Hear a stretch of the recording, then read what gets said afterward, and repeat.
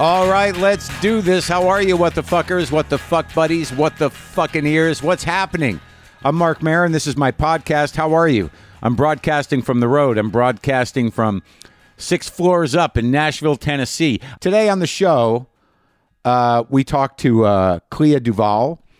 A lot of you know her as an actor from movies like But I'm a Cheerleader, Girl Interrupted, Zodiac, Argo, and on TV, An American Horror Story, Better Call Saul, The Handmaid's Tale. But she's also a writer and director and now a showrunner with the new series High School, based on the memoir of Tegan and Sara, as well as the animated series she co-created called Housebroken. She is here. I will talk to her. It's very interesting. She was a little nervous at first, but I think we did it. I think we got through. I think we had a nice conversation. A couple of things I wanted to say. I just wanted to respond to a couple, not much, but I think it's correct. I did a little, I don't like that. I did a little monologue of sorts, a little stream of consciousness on the sort of current state of mainstreaming anti-Semitism the other day. And I may have said something in reference to particular African-American pundits and pop stars saying anti-Semitic things as the black community. And, that's incorrect. There's a few black people who are anti-Semites, a few Latin people that are anti-Semites, a few Asian people that are anti-Semites. Anti-Semites of all races are a little problematic to me, a lot problematic to me. And, when I'm thinking about it, I'm sorry, how are you? Is everything all right? I'm punchy, man, and I'm way sleep deprived, and I'm beat up a bit. I did 2 shows at a rock club last night, and it's not so much that that's different, but it is. It's the space. It's the space's expectations. It's the orange peel. There's a bar in the room. They did seat the place, but it takes a certain amount of focus and energy. So back to anti-Semitism, and then I'll get back to the orange peel. My point is that once you mainstream anti-Semitism, look, anti-Semitism was always there. It was always percolating. Jews always assumed it. People knew what it was to some degree. They didn't really associate themselves with it, nor think about it much. That's the point, is now that it's been culturally mainstreamed by a few events, recent events that have to do with Kanye, Nick Fuentes, Donald Trump. Not that it hasn't been percolating for a while, the white nationalism in this country and neo-Nazis in this country. It's been growing in terms of awareness. I don't know in terms of numbers, but I guess once awareness grows, there are numbers that grow with it. But my basic problem is just the mainstreaming of anti-Semitism, because most people, don't think about it much. But once it becomes a global phenomenon, when you have a global celebrity talking positively about anti-Semitism and Nazis, that puts everyone in the position to listen and at least have it on their radar. Everyone in the world for the past few weeks has had anti-Semitism on their radar. Now, I believe that everyone in the world, I would say that most people, almost everyone in the world, has never even met a Jew, does not have a Jew in their life, doesn't even have a real opinion on it. But now that anti-Semitism is in the cultural landscape every day in clickbait, people pushing back on anti-Semitism, some people celebrating anti-Semitism. I would hope that the pushback is more prominent, but just the fact that there's pushing back on something that has become a global cultural meme is a problem in a big way, because that means everybody and their brother and their mother and their uncle, people who don't know Jews, who don't have opinions about Jews, have to go, what is this anti-Semitism? How do I feel about it? I don't even know any Jews. Should I not like the Jews? And then they do their own research, quote unquote. I'm going to do my own research on this. I would say that 90% of the time when you do your own research in a vague, broad way with no specific context, it's not going to lead anywhere good. So isn't it easier just to say, yeah, you know what? I don't think I like them, as opposed to really embrace or learn about history and what it really means to be Jewish, or what the Jewish people are really about, or what they've contributed to your life? Isn't it easier just to kind of poke around and go like, this George Soros guy sounds like a monster. He's running the world. Or you can go the opposite end of the spectrum and be like, well, I kind of like Adam Sandler. Those are, I think, the cultural touch points, I think, for most people in terms of Jews that they know from something. George Soros and Adam Sandler. Where do you stand, people? Where do you stand? Are you in the middle of that spectrum? Are you moving more towards Sandler? Are you moving more towards the demonization of the mythic George Soros? Where are you on the Soros-Sandler spectrum in terms of anti-Semitism? Think about it. Am I helping you at all? Am I helping you? How you feeling? How are you feeling? Once you hear this, I will have no more shows left before I tape my special. And I was still going at an hour and a half, but I got it down to an hour and 5 on both of the Orange Peel shows. But that was picking up the pace, picking up the intensity, pacing the stage like old school Marin, not sitting as much, trying to fucking work all the material in, but also trying to hold the sort of energy of a rock club. It's a little difficult. It's a wide room. There's a bar in the room. They were seated, but it's still a big, echoey rock club. But it took a lot of energy. And I did 2 shows, and I was running on very little sleep because the hotel was not comfortable. It had the worst fucking pillows, man. And I know it's not a big problem, but when you spend your life on the fucking road, shitty pillows will fuck you up for a day or 2 even. And there's nothing you can do about it. You just have to adapt. And this was a fairly upscale, I don't know if it was upscale, but it was a nice boutique hotel. And you figure if they're going to go the distance and make everything cute, just fucking get good pillows. Am I right? I'm not going to mention names, but get some nice fucking pillows. I mean, it's like it makes a big difference. I can't move my fucking head right now. But here's the point. I've been to Nashville before. I have a lot of interesting memories in Nashville. I have memories of playing Bonnaroo. I have memories of that nightmare. I have memories, well, let's go further back, coming down here and doing Zanies. I have memories of interviewing Jack White over at his office and you know, being at Third Man for the first time when it was still a big deal. I remember, you know, coming down here and hanging out with David Berman after a show at Zanies when he was living down here before he killed himself, obviously. And he didn't want to do the podcast, but we sat in a restaurant, the only 2 patrons at the place. And for 2 hours, he told me his life story and about his sort of almost weird Oedipal struggle, or at least a struggle to the soul death with his father. And it was one of the most kind of darkest but exciting conversations I've ever had with David Berman, and we became kind of friends, but not really. I emailed with him like 2 weeks before he passed,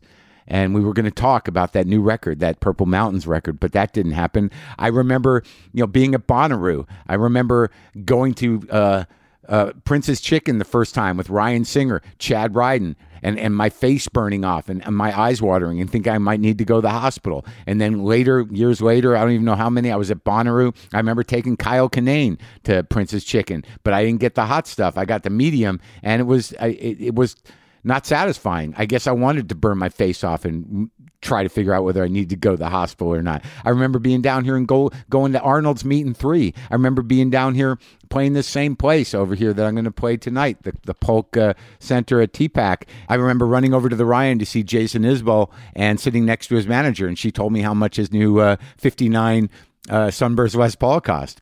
And I don't need to tell you about it, but it cost some bread, man.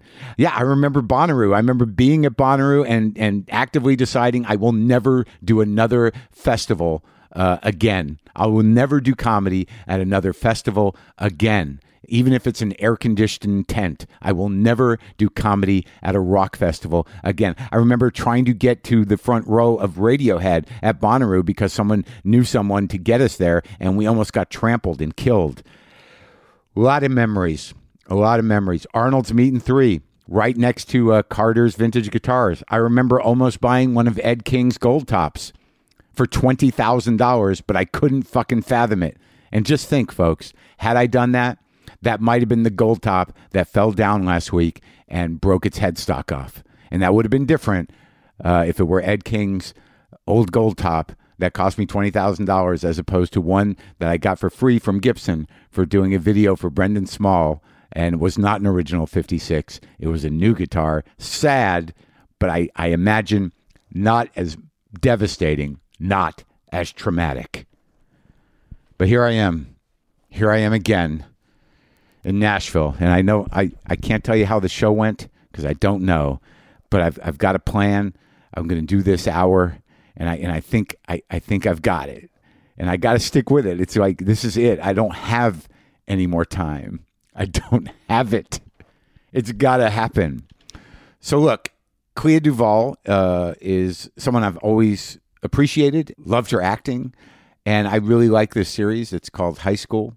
It's part of Amazon Freevee, which you can stream, as the name says, for free. It's also available on Prime Video.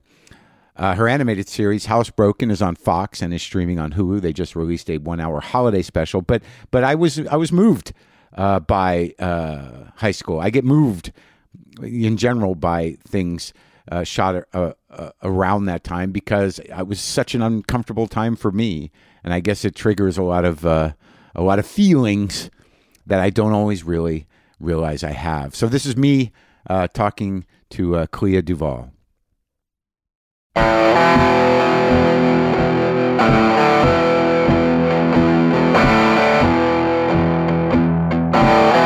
Are you used to talking on mics? Because yes. Because why? You done some cartoons? Yeah. Which cartoons? I created an animated show. Oh. And it was the only way that I could ever get voiceover work was right. creating this animated show called Housebroken with two of the writers from Veep. Oh, when did that happen? I didn't know about that. Yeah, that we first aired last summer, and then we've been off the air. But then this year we have 2 holiday episodes. Where was it on? Where's it on? On Fox. Really? Yeah. Is it popular? Not yet. Yeah. But I hear that that's normal for early days. Yeah, it's hard to know. Yeah. When something's popular. Yeah, especially now. Yeah, and what justifies it? What makes something popular? Yeah. And can you get real numbers? Yeah. Does anyone give a shit? You're kind of sort of relying on Twitter and weird email. Exactly. Look, 4 people like it. That means something. Yeah. People are doing erotic drawings of our characters. That's good, That's right? got to be. That means people like it. It's a good family show. Exactly. Oh, are they doing erotic? Yeah, and that's what we heard was a good sign, as if people are sexualizing our characters. Cartoons. And they're cartoons. They're also animals. Right. It's animals in group therapy. Right. So who's that hurting? Sexualizing animal cartoons. You know what I mean? Have fun. It's like Big Mouth. I think Big Mouth gets a lot of that. You know, sure. People doing tattoos of the characters. And yeah, I mean, it's definitely a testament to some sort of following. Yeah. But sometimes it's a little disturbing. It is, but I enjoy it. Sure. I enjoy it. Yeah. I enjoy the creativity. Yeah. Oh, yeah, absolutely. If something instigates or inspires creativity, it's great. So I don't know if we've met before. Have we? I was thinking about that. I feel like maybe we have in passing. Yeah, I think at the place. Yeah, at the place. Yeah. Yeah, that's what I have a memory of you from the place, and I can't even remember if we actually met or if it was just a hey, how you doing? Right. I could probably use the place. Yeah. I'm not frequenting the place enough lately. Oh yeah, I haven't been to the place in a little while. Oh myself. really? Yeah. I'm okay, but you know. Exactly. Yeah. So did you I was looking because you're one of these people that I feel like I've known for years because I've seen you in things for years. And did where'd you grow up? Here? I grew up in Los Angeles. Yeah. That's crazy, right? Yeah. I mean, the whole time? Yeah, the whole time. I've never lived anywhere else. Do you have brothers and sisters? No, just me. Really? Yeah. Was that weird? It was what I knew. Right. And it wasn't until much later that I realized that it is weird. I always, when I meet only children, I always ask the same question. And for a while, everyone said I was wrong, which was that, didn't you feel like that was a lot of pressure? I mean, yes and no. My parents were not super focused on me. Yeah, well, because they're in the biz, right? No, they're not. They weren't. I didn't grow up around the business at all. You didn't? No. What's your old man do? He did a lot of sort of odd jobs. He did start acting when I was older. On your coattails?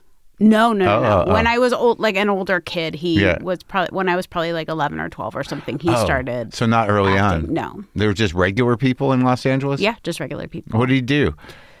Odd jobs. Yeah. Odd jobs, yeah. Yeah. We didn't really have like a career path. And your mom? My mom worked, she also had odd jobs. She did a lot of like accounting work. Oh, yeah? Yeah. But just regular folks. Yeah, just regular folks. So how did you end up drifting into show business? Well, when my dad started getting into acting, he would do acting classes. And, You were 11. Yeah, 11 or 12. Yeah. And I started, and he would be preparing for scenes and stuff for his acting classes, and I would read them with him and got super into it. And I would like get in whatever outfit of the character I was playing. And, he would teach me how to deconstruct scenes and all that stuff. And I really loved it. Oh, wow. Yeah. So that's because like he's sort of a weird character actor, right? Yeah, he's a character actor. Yeah. Yeah. And he does kind of scary things usually, or Sometimes, yeah. He always plays very intense guys. is he an intense guy? Yeah, he's an intense guy. Yeah. Is he still around? Yeah. And you guys get along? We, it's complicated. Like all families are complicated. Yeah. It's and as you get older, like all you can do is sort of accept or draw a line. Yeah.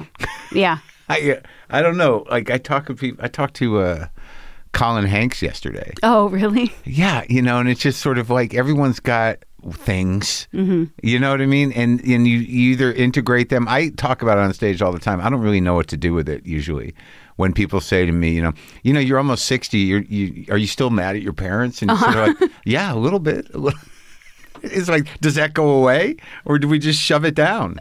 I don't know. I mean, I don't feel mad. I think I spent a lot of time feeling mad at my parents, and I think I am now overwhelmed by compassion for them. Oh, see, that's what happens if they live long enough. Yeah. Well, my mom passed away when I was 27. Oh, okay. And that I think was like an overdose of compassion once she got sick. Oh, yeah. Because I was very angry with her for a very long time, and our relationship was in a very bad place when I found out she was sick. And then there was something about that that just like kind of knocked it all out of me. And I was able to see her as a human being and be, she was sick for a year before she died, and like spend time with her. And, I was not evolved enough to have the conversations that we should have had, but at least, Was it around acceptance?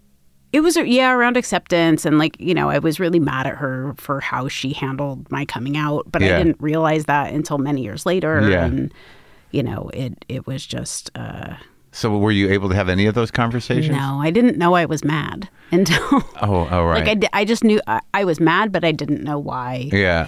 But you were able to show up for her. Yes, I was able to show up for her and spend time with her. And, well, that's good. Yeah. Yeah, because my old man's he's got dementia now, so there's sort of a race against time. Yeah. To, I mean, I don't feel like we have anything to resolve, but just to stay in the memory. Yeah. Do you know what I mean? Yeah.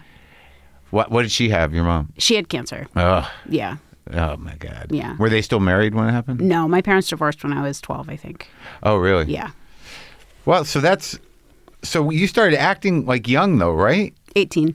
And how did that like unfold? Because you always have like a fairly profound presence in whatever you're in, I believe. That's nice. Thank you. It is. Like you're a memorable person. Thank you. Yeah. Thank you. And what was the first thing? The first thing was a very bad movie that was a ripoff of The Craft called Little Witches. Yeah.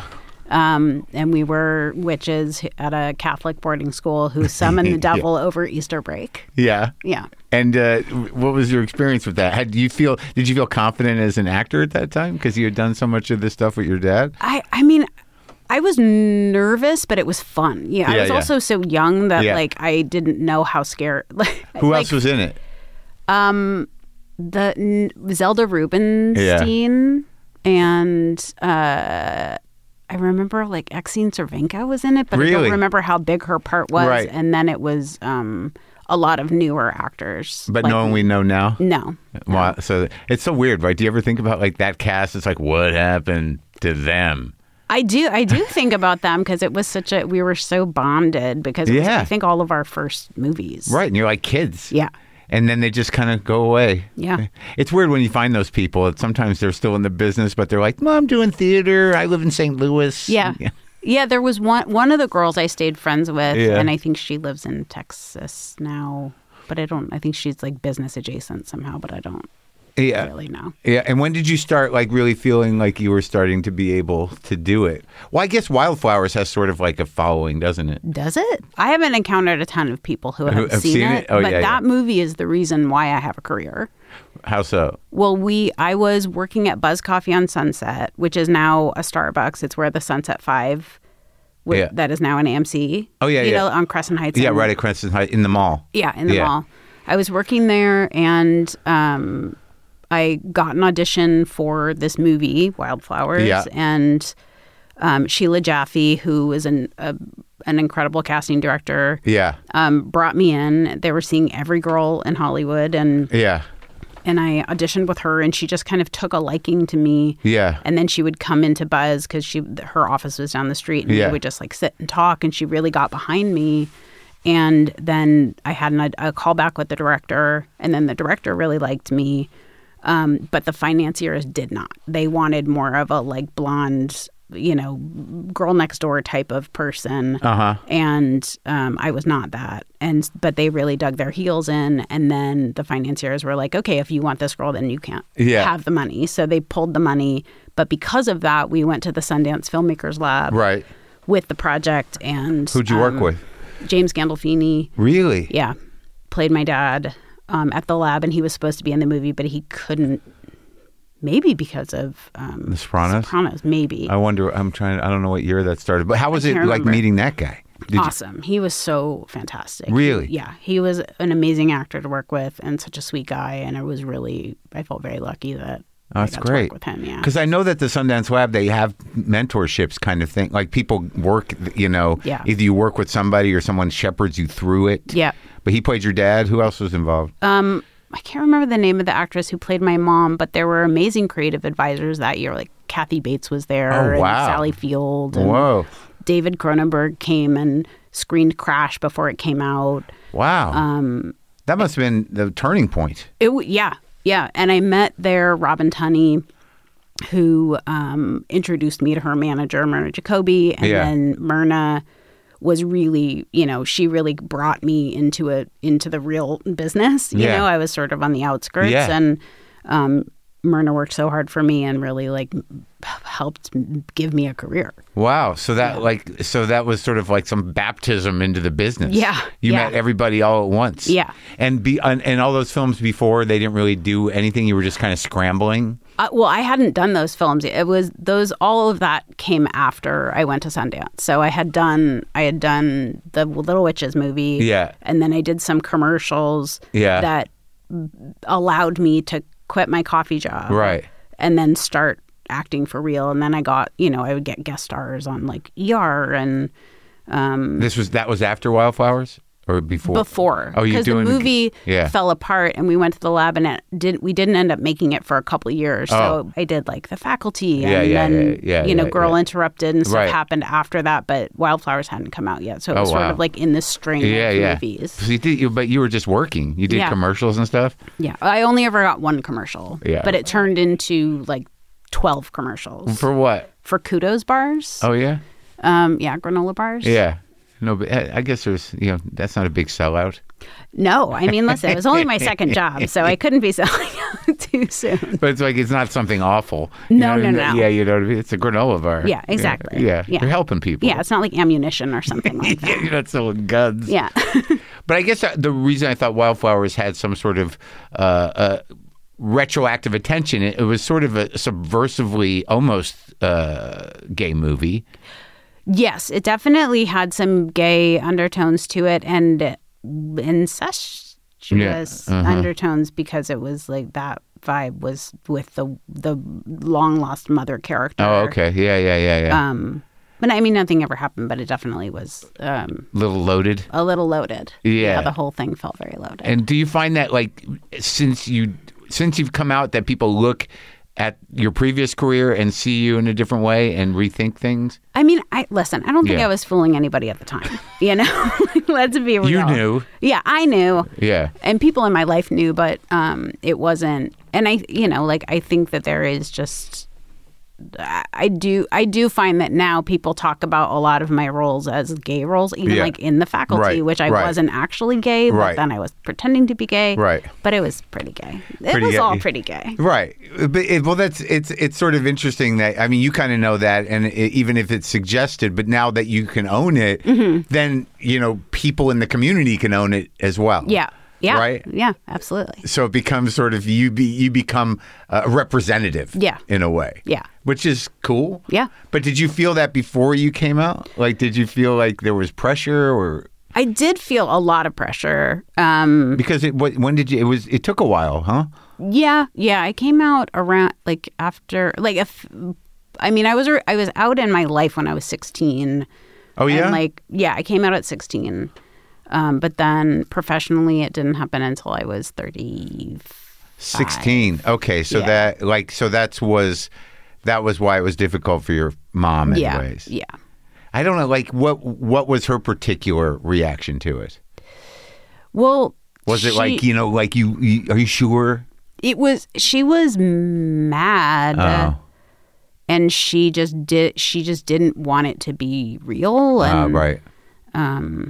She just didn't believe in it. Interesting. So she thought it was something that, like, I was doing wrong that she needed to fix. Huh. Or I needed to fix. Didn't believe in it. Yeah. Or at least not for you. That you must be wrong. Yeah. Yeah. Yeah. But how you weren't religious? They weren't, were they? My mom was raised Catholic, okay. and I think that really stuck. But I think she really believed. I mean, I know she really believed that it was something that I could get rid of, and that I should get rid of. And I was like, no, I shouldn't. There's nothing wrong with me. Yeah. So you took that position right away. Yeah. Yeah. Yeah. That's good. Yeah. That you had the fortitude to not somehow, feel like you were wrong, or sick or whatever. Yeah. And what about your old man? He was just mad that I told my mom first.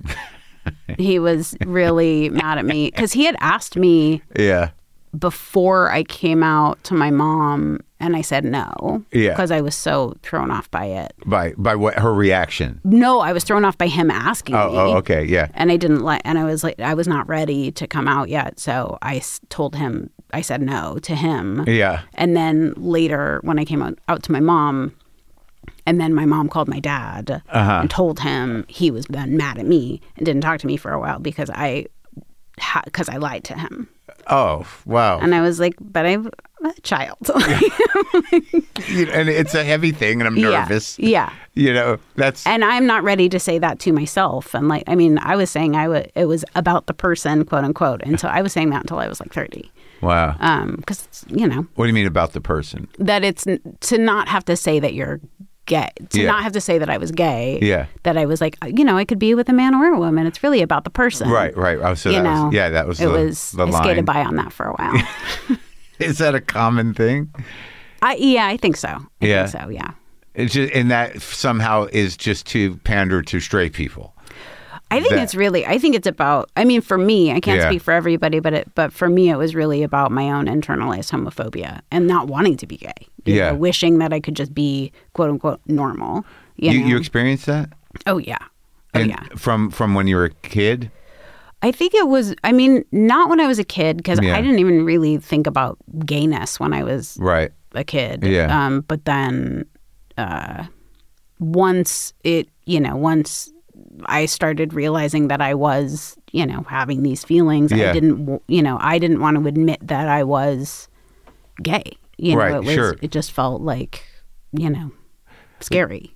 Right. But the homophobia didn't manifest as you hating yourself. You just didn't want to deal with what the life, what being gay would bring you in terms of culturally. Yeah, but I do think that there was some shame attached to it. Oh, really? Yeah. Because you had no control over it. Yeah. Oh my God. So how long does it take to work through that stuff? I mean, for me, it really took it was like in my 30s is when I started to feel better about it. Huh. And I kind of let go of that. That's a long time. That's a long time, yeah. So how you had done a lot of movies, like when you were in But I'm a Cheerleader and all these movies, You knew and your friends knew, but you still weren't really out. Not professionally, no. And was there a reason for not? Did you feel like you couldn't do it professionally? I did feel like I couldn't do it professionally, and there were people close to me, professional people close to me, who were like, in the 90s. Yeah. It was just sort of a given that you would be closeted. There was no conversation about it. It was more, like this silent understanding of, okay, well, that's a thing we don't talk about. Yeah, why make a big deal? Exactly. We're working. Yeah, why limit yourself? Yeah. Why get, pigeonholed? Like, you just don't talk about it. Right. So it always felt like this, unspoken agreement that it was something that I would keep to myself. With your representatives? Yes. Yeah. And then when did you come out finally? It was... I never did a big People magazine, yep, I'm gay cover. No. It was just when I wrote the first movie that I directed, and I knew I wanted to write a part for myself. Yeah. And I had this moment of, okay, I can write a straight character. Yeah. Or I can write a character that is really true to who I am. Right. And I decided to write a gay character. Uh-huh. And then knew that because of that, then that meant that I would be, talking about my own sexuality when press came up, inevitably it would just happen. And so that was sort of the moment that I was like, okay, I think I'm ready to talk about this. So you kind of, you created a scenario where you would be comfortable. Yeah, exactly. And you could just sort of not make a big deal of it. Yeah. But just kind of casually. Yeah. And that was smart. Yeah. You know what I mean? Just ease it in. And that was for The Intervention? Yeah, The Intervention. And that was the first movie that you wrote, directed yourself? Yeah.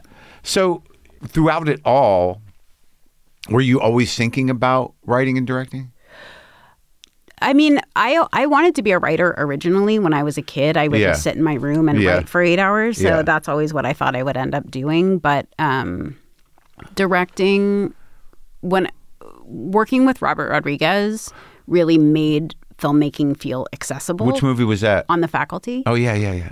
He was just so inclusive and so excited about filmmaking and wanted to share it with everyone. And that sort of sparked that, the desire in me to And you were young. direct. Yeah, I was 20 when we made that movie. He was that's where you saw how it all worked? Yeah, yeah. And he, he would let me get on the crane and pull focus and was just so, would come to work every day and show us something he had edited. Really? He's the most inclusive director I've ever worked with. Yeah, in Austin. It was so fun. Yeah. And that sparked that in me. And then, but I didn't really start trying to do that until a lot later. Well, was there other experiences with directors that informed your approach, or that what kind of picking up this stuff as we went? Yeah, I mean, I think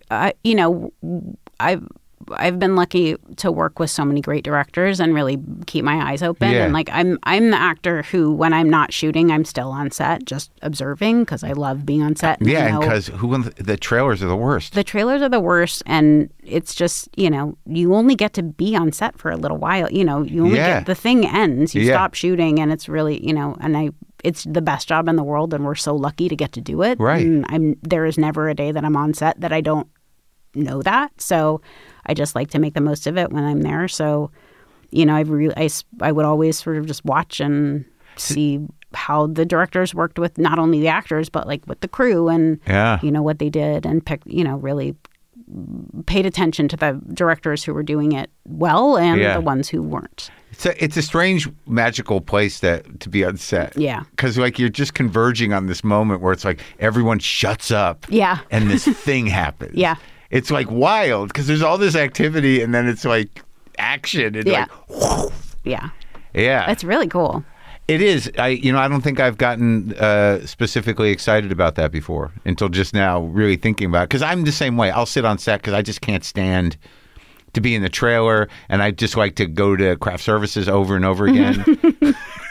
And eat stuff and wonder what kind of food. It's really a lot about food on set for me. I think that's true for everybody. The day starts, you have your breakfast, and then you're like, when is the mid-morning snack happening? Sure. And who's going to eat that fucking donut? Yeah.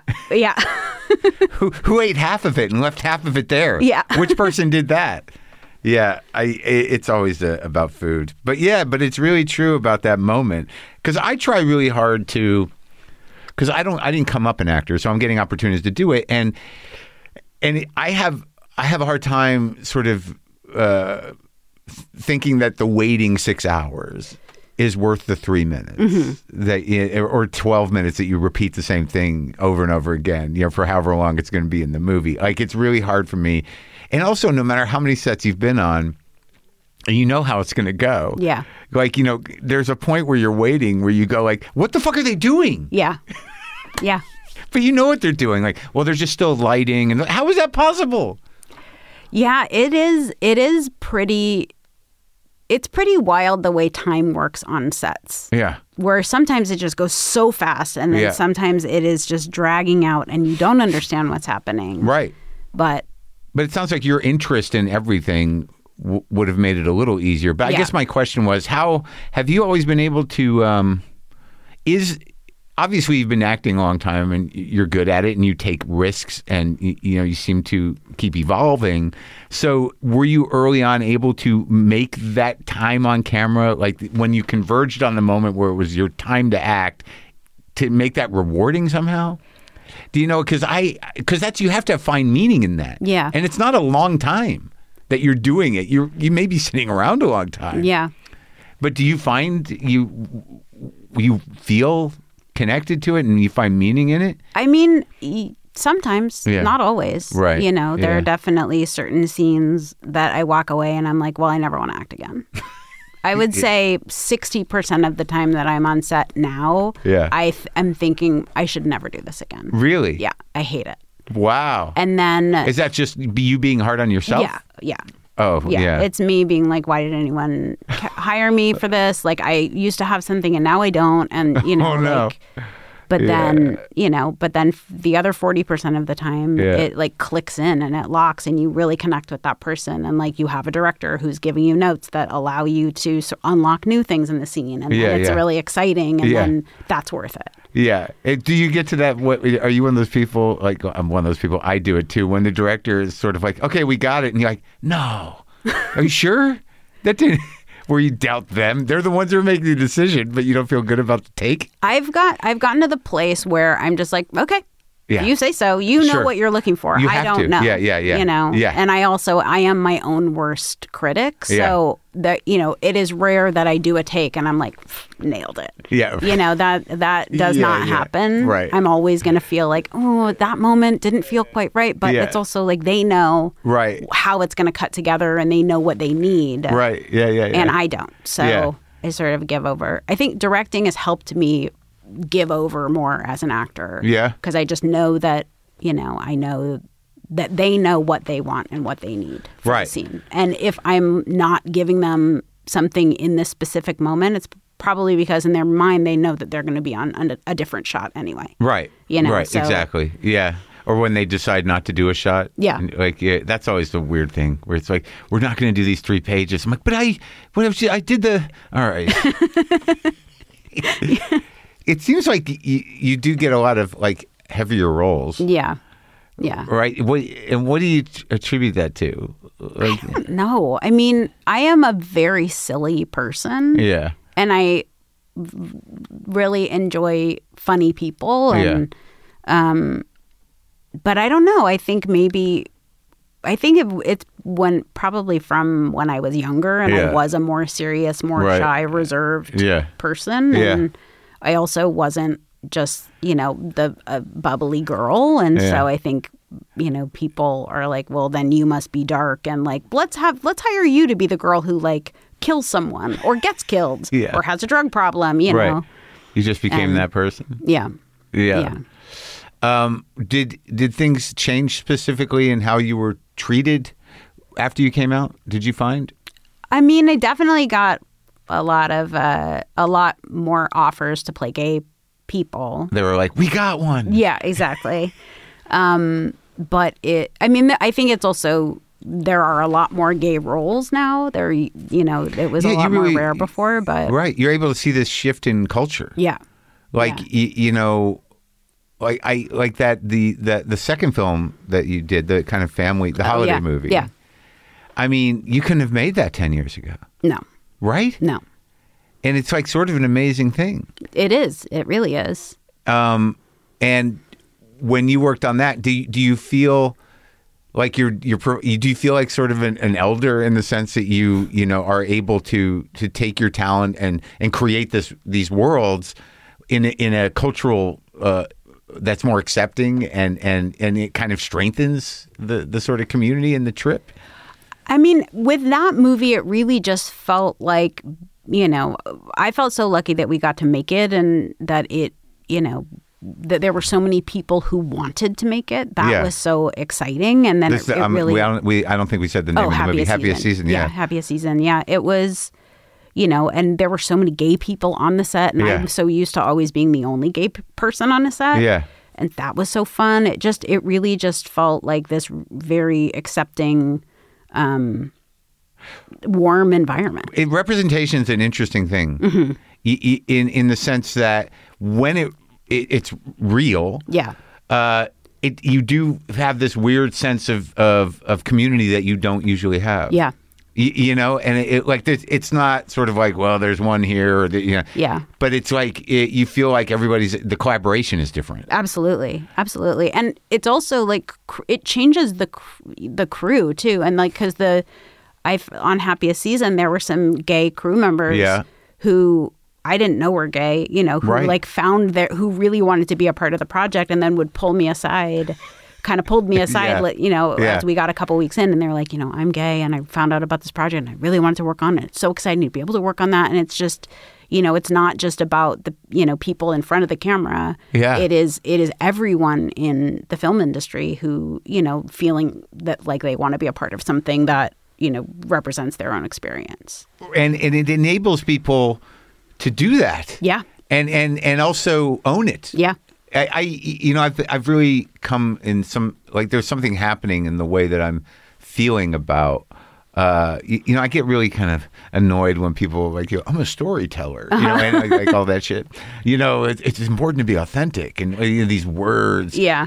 But you start to realize that in the cultural climate we're in, and when you really have this sense of there being two worlds and two media worlds even, that like I used to think like, does it really matter, or are we just sort of like a tree falling in the forest, when you do this stuff? Are we still just preaching to the choir or whatever? But the truth of the matter is that on some level, the fight for inclusion, in our business is going to mirror and represent and have a profound impact. Yeah. Especially in a world where everybody's isolated and thinks everybody's like a hateful fuck. Mm-hmm. It does make a big difference. Yeah. Do you feel that? Oh, yeah. It does. Like I used to be, I don't know if I was hopeless, but cynical about it. It's like, hey, we're really having a lot of success integrating fiction. Yeah. So, how's that going to work in the real world? But I think it does. Yeah. And I think oddly, most people live in fairly kind of diverse and different type of workspaces and lives. It's not really that segregated. Yeah. Well, so I guess I'm just excited about it. Yeah. But so early on though, when you're struggling with blaming yourself, did you ever feel it would do you in? Like, did you feel like you were going to self-destruct because of it? Because of just being feeling gay? Yeah. I mean, yeah. I definitely thought, I'm not going to have a career anymore. People are going to find out. Like, I already am up against so much just because of not looking like the typical actress, you know, and that when people know I'm gay, then that's going to be the end. Yeah. So you live with that every day. Yeah. And, I think actors also, like every actor, no matter who they are, thinks they're never going to work again. Yeah. I'm sure even the most successful people are like, well, that's it. Yeah. I'll never have another hit movie, But so then to be someone who was like kind of weird and then also gay, I was just like, this can't get out. Even though I'm not doing a great job hiding it just by walking around and existing, it was still like, I don't need to talk about it. And who are your peers in the business? Do you have acting people that you are friends with? Yeah, Natasha Lyonne and Melanie Linsky, Carly Gallo are all my best friends. Really? Yeah. Those are the best ladies. They're the best ladies. The best ladies. And we've all been friends for, 15 for 25 years. And Natasha went through some serious shit, man. She did.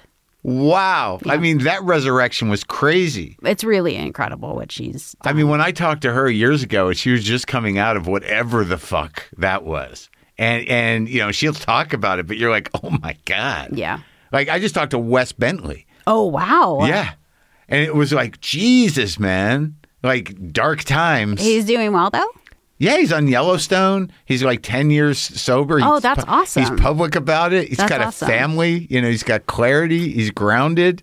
That's nice. It's crazy.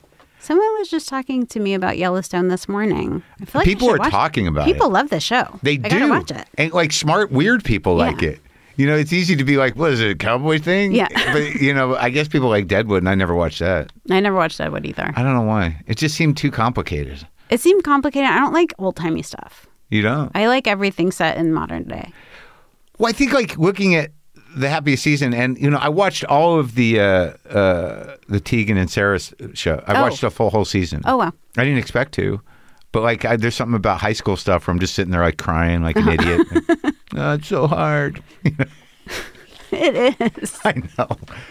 But I think what's interesting about the sort of presentation and context of, you know, the Happiest season, which is, you know, the subject matter is what it is. Mm-hmm. And it's, you know, it's certainly gay-friendly and gay, you know, driven.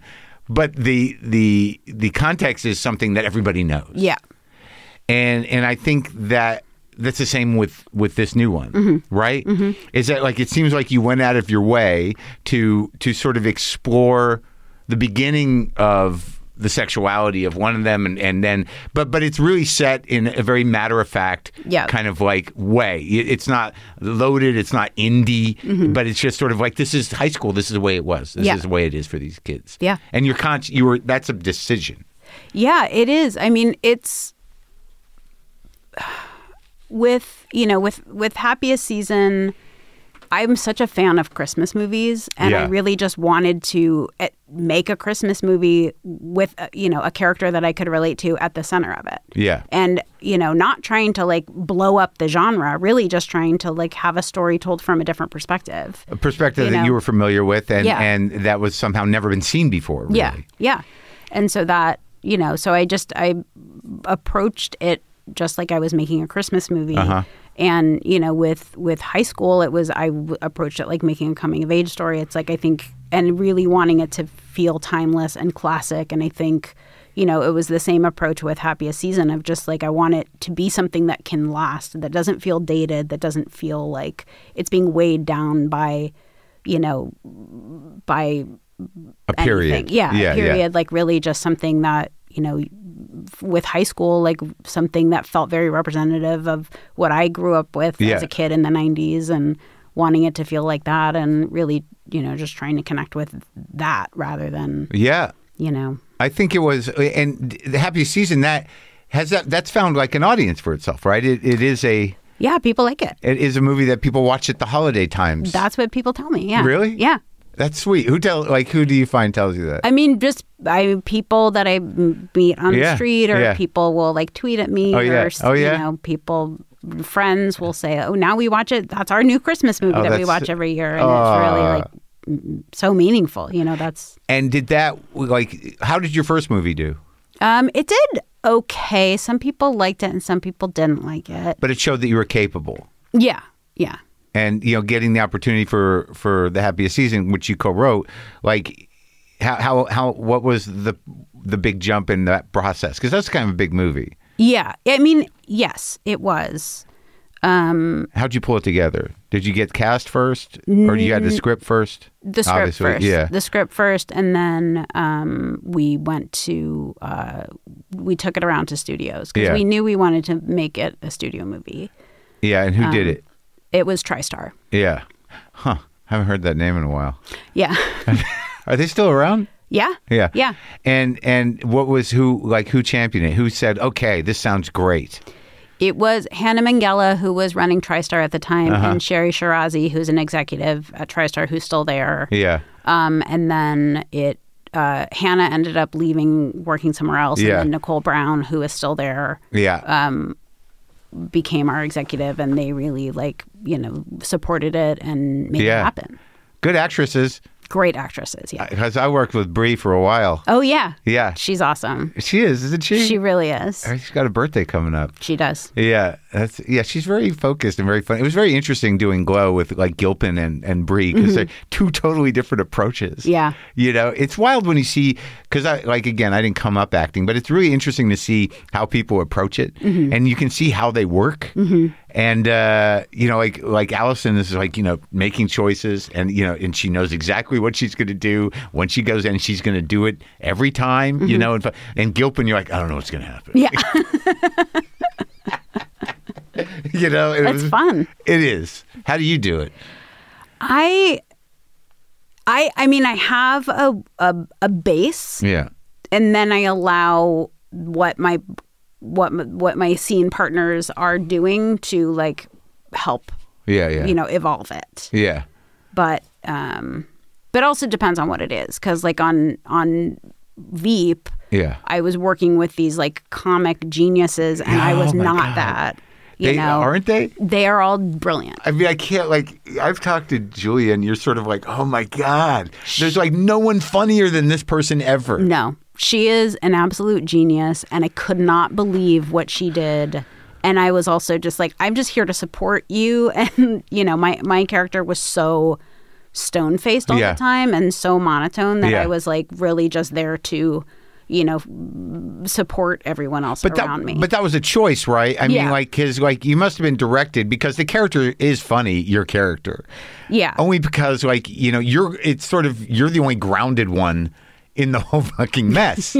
Right? So you know, you turn out to be like the sort of the reference of like, you know, what is, you know, what's to these people, you know? Yeah. But was that something that you knew or that you were directed to do? It was I came in with I'm trying to remember like what the description was. It was that she's very sort of serious and humorless. Right. But then, you know, I think as it went on, finding these moments, and like the writers were so good at, you know, giving her new little weird things, and she definitely got weirder and more specific. But I think it was really, you know, I think also through working, you know, being in the scenes and working with Julia, and like that dynamic got so funny just because. Did she make suggestions and stuff? She was very involved in everything, and it was because like it's one of those relationships on screen too where you're being used by the daughter as, you know, a reaction, right? Yeah, which I think probably happens. Yeah. Have you ever been in that experience in real life? I mean, not that I can that I can think of off the top of my head. But but I don't know that the character necessarily knew that. No, she definitely didn't. Right. I think she's very earnest. Or very earnest to a fault. And there's no place for that in the Veep world. Yeah. And that must have been a blast to fucking. It was the greatest. It was the greatest job I've ever had. It was so fun. Yeah. How were you were like on it a lot? I did 3 seasons. So that's a lot. Yeah. So with this Tegan and Sara thing, like, sadly, you know, I'm too old to have experienced them as performers, but I did go listen to stuff, and I didn't really, I don't know that I realized until I watched the first episode, because I'm like, I do my homework, but I don't. It takes me a while to realize that it was really a true story, and it's sort of like it makes it unique. Yeah. I mean, because, like, you can't really just come up with this idea, like, these twins who happen to be pop stars, and one of them, I don't know if are they both gay? Or they're both gay. Yeah. So they, because I don't know. I know where the one's at, but we don't know at the end of the season what's going to happen with the other one, really. Yeah. But you can't really construct that. It's such a, like, when did you know, like, I got to tell this story? Well, I read their book.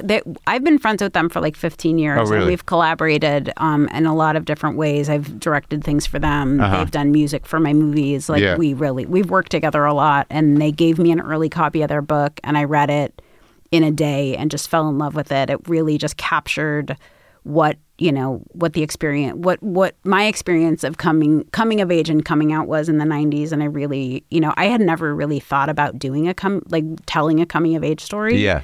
But this one just really struck me. And so I called Tegan the day after I read it, and I just said, don't give your book to someone to adapt it. Like if you're going to turn it into anything, let me do it.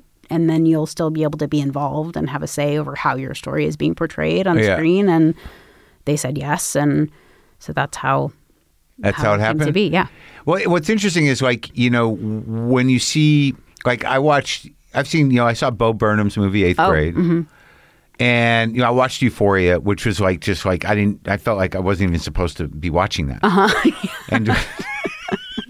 and because I'm like, that can't be high school, can it? And but then I don't know if it is or not. But when you watch your show, this is clearly a show written with a sensitivity to people of that age. Yeah. And appropriate to a time, and handles things in a sort of real life way. Mm-hmm. But it feels specifically like something like parents and kids could watch. Yeah. And find some acceptance or some warmth and open mindedness there. Yeah. And that was, you saw that at the beginning. You were like, that was a big reason why I wanted to turn it into a show and not a movie, is because I felt like in a show you could really expand the world and see the perspectives of not only Tegan and Sara. Yeah, and I like that way you shoot that, where you're literally you'll put the name of the character. Yeah. And sometimes you'll show the same situation from two points of view leading up to the same moment. Yeah. Yeah. Yeah. And being able to do that with the parents and the friends, and really, because I think that, what Tegan and Sara really, when they were writing the book, they really had to put themselves back in, what they were thinking and how they were feeling as teenagers. They couldn't bring their adult selves to it, But I think that is, for me, my adult self has recontextualized my whole childhood and my parents and all this stuff. And it's so valuable. And I think that's where where empathy comes from, is being able to, look at something that you thought you understood and see it in a different way. Yeah. And that comes down on you heavy as you get older. Yeah. If you're lucky. Yeah. You don't want to be a stubborn, immature person your whole life, right? But sometimes, you just I'm 59, and it seems to happen every day. Yeah. Where I'm sort of like, oh my god, I gotta repost this Gallagher episode. And he was a monster, and I was like an asshole. But now I'm sort of like, he's all right. He's dead. But it was kind of sad. Yeah. But I think also the fact that they're Canadian, which I didn't realize till it took me a minute, because it's not totally revealed. There's something about Canadians a little different than Americans. Yeah, definitely. There's a little more space. There's not the same kind of crazy. Mm-hmm. People are a little more earnest. Yeah. And there's a ceiling to the energy. Yeah. Yeah. And so I think that helped you compartmentalize the thing, right? Yeah.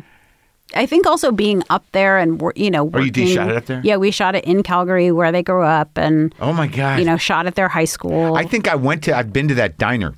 Oh, the Blackfoot? Yeah. Yeah. Because I did a comedy show up there that was at a room in a hotel, and that's the only place you can eat late in Calgary, and we went there. Yeah. I was like, oh my God. Yeah. I've been there. Yeah. Huh. It's been around forever. But did you know about all this stuff in Canada? Were you familiar with Canada? I mean, I've never Calgary. I've been, I've spent a lot of time in Vancouver and Toronto. Isn't Calgary that's the oil country, right? Yeah. Right. Yeah. Right. There's a lot of yahoos up there. A lot of there's a lot of it's like Canada's Texas. Yeah, that's what people there would say. That right. There was an oil boom, so you had a lot of these kind of big trucks and rich cowboys running around. There are a lot of big trucks there, and the Stampede is there, the Calgary Stampede, which we were not there for it, but I guess it's a big deal. So, but also dealing with the complex relationships of grown-ups is a big part of this show. Yeah. In the relationships, when the dad finally comes in, I'm like, wow, is this guy all right? Yeah. And but it's played very straight, and in the first season you don't really know the backstory, but it's just one of those things. He shows up, You know, he's not like one of those guys. Yeah. But it's kind of matter of fact, right? Yeah. And how do you, like, when you were conceiving this stuff, was that from the book, or how did you decide just to sort of like have this, you don't know who he is. Yeah. And then you just, you all of a sudden you're with this guy and you're like, that's the dad? You know. That was the Laura Kittrell, who's my co-writer, co-showrunner, and I had written the first 3 episodes, and we got picked, or the first 2 and the outline of the third, and then we got picked up based on those scripts. Yeah. And then once we got the pickup, Laura came in, and we broke the rest of the season together, and we really liked the idea of kind of breaking format a little bit and making you spend time with this man and then revealing who he is later. Yeah. It was something we got a lot of pushback on.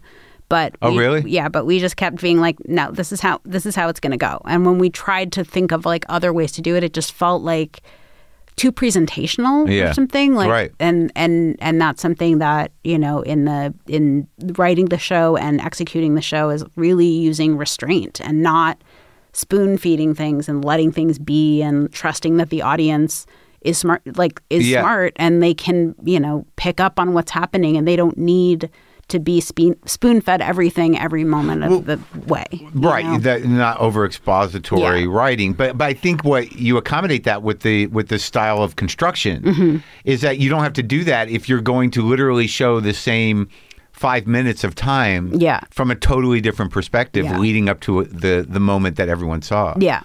You like Rauschamanned it. Yeah. In a way. But were those actors, are a lot of them Canadian? Our main cast is not Canadian. Like, the twins are not Canadian. The parents aren't. How many twins did you have to audition? A lot. Huh. Yeah.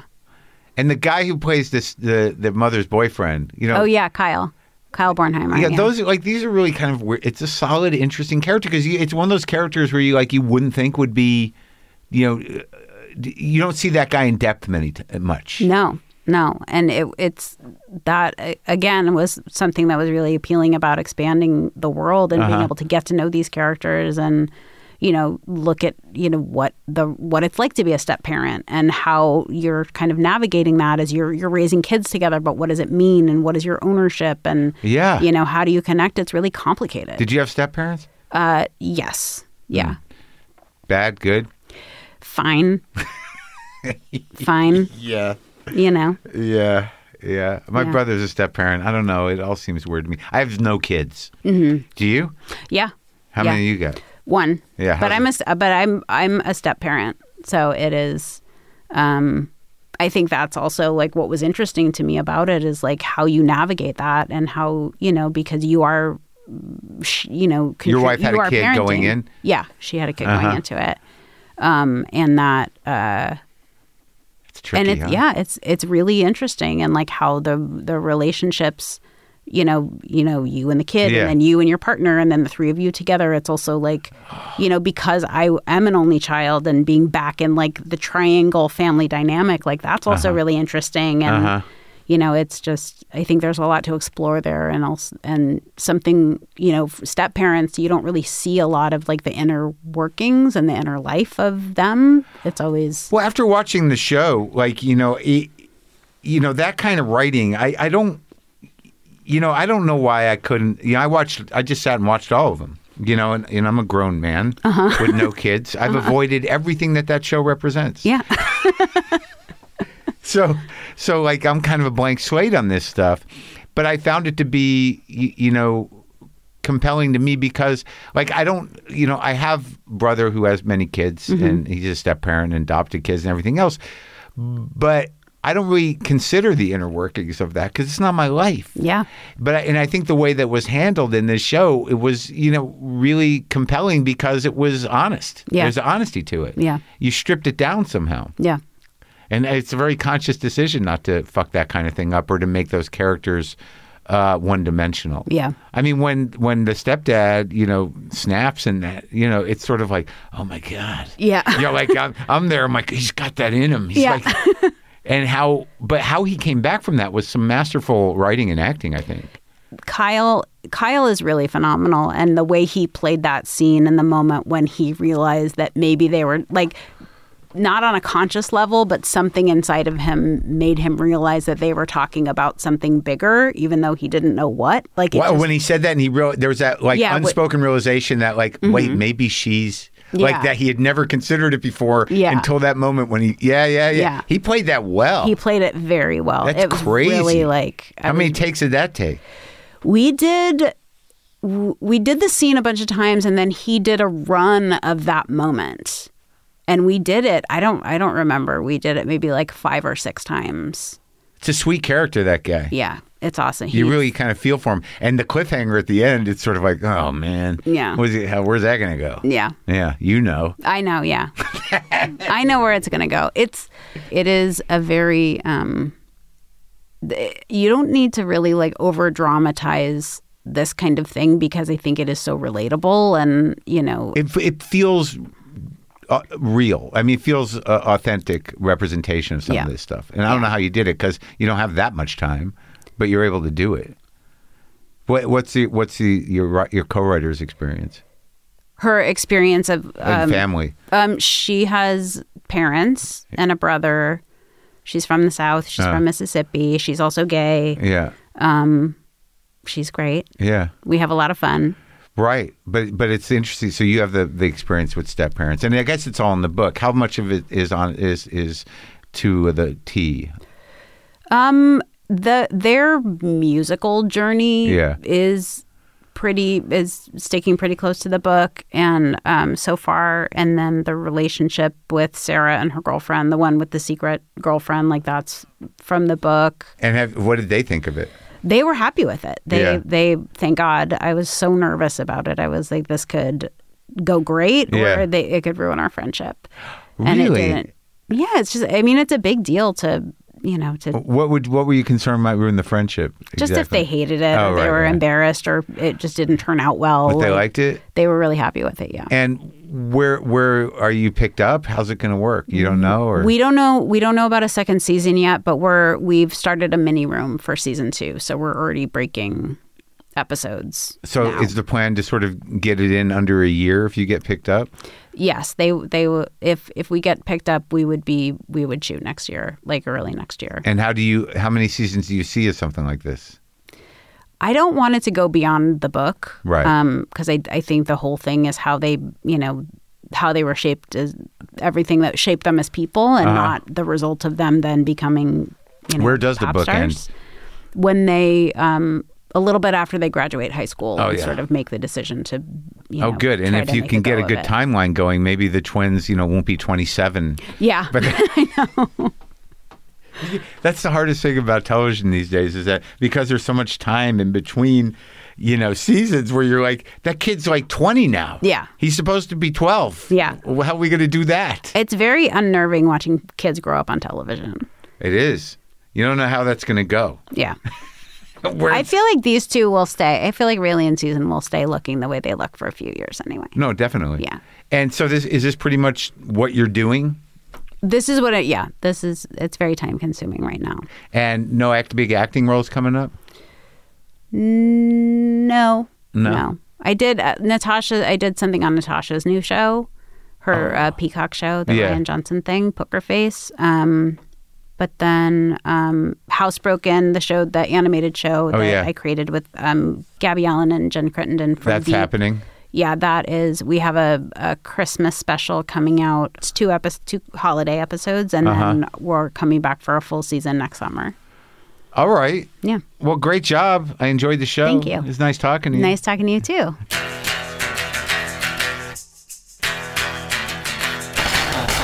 See, that worked out. She was a little nervous at first, but we got it going.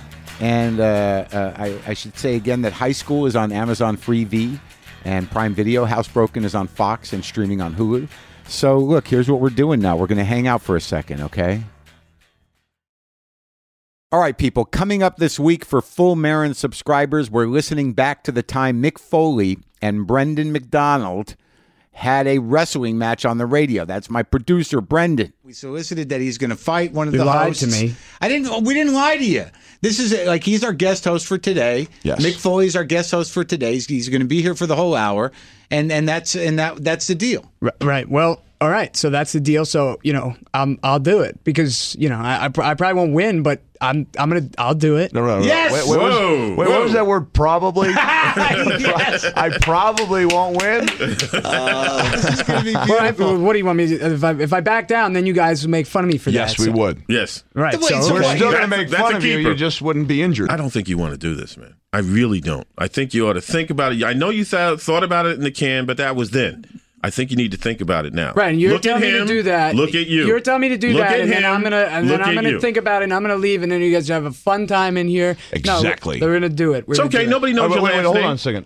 You do understand there will be consequences for your actions or lack thereof, right? You understand I've got a reputation. I'm not going to come on Air America and make a joke out of this thing. Yeah, sure, whatever. You do understand you might look a little bit different when you leave. And there are plenty of blunt objects around here that can help in that regard. All right, fine.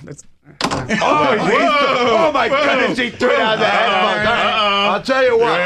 I'm going to teach you a little lesson here. I'm not going to smack you around. I'm just going to twist your body in ways it's not meant to go. That was from our radio show Morning Sedition, which we've been spending some time talking about recently, but we're actually revisiting that wrestling clip as the start of another recurring series we're doing for Full Marin subscribers. I don't want to tip it just yet, but it's going to be a journey of sorts that will take place over the next weeks and months. We've actually started quite a few recurring series in the bonus content at this point. Good Morning Geniuses is our continuing look back at Morning Sedition. We've also got the monthly Ask Marc Anything episodes, also the archive deep dives where me and Brendan go in depth on WTF episodes from way back. We've got a good one of those coming up. And we'll also do more installments of We Love This, where we break down all the details about our favorite movies, albums, shows, whatever. Plus, more producer cuts and live music mixtapes are on the way in the new year, too. That's a lot of stuff over on the Full Marin for anyone who wants it, along with access to every episode of WTF ad-free. To subscribe, click on the link in the episode guide or go to WTFpod.com and click on WTF Plus. On Thursday, film critic, radio host, professor, and now documentary filmmaker Elvis Mitchell. He has a new doc about black cinema in the 70s called Is That Black Enough For You? Now on Netflix. We'll talk about it on Thursday. And now let's dig up some guitar work from the vault.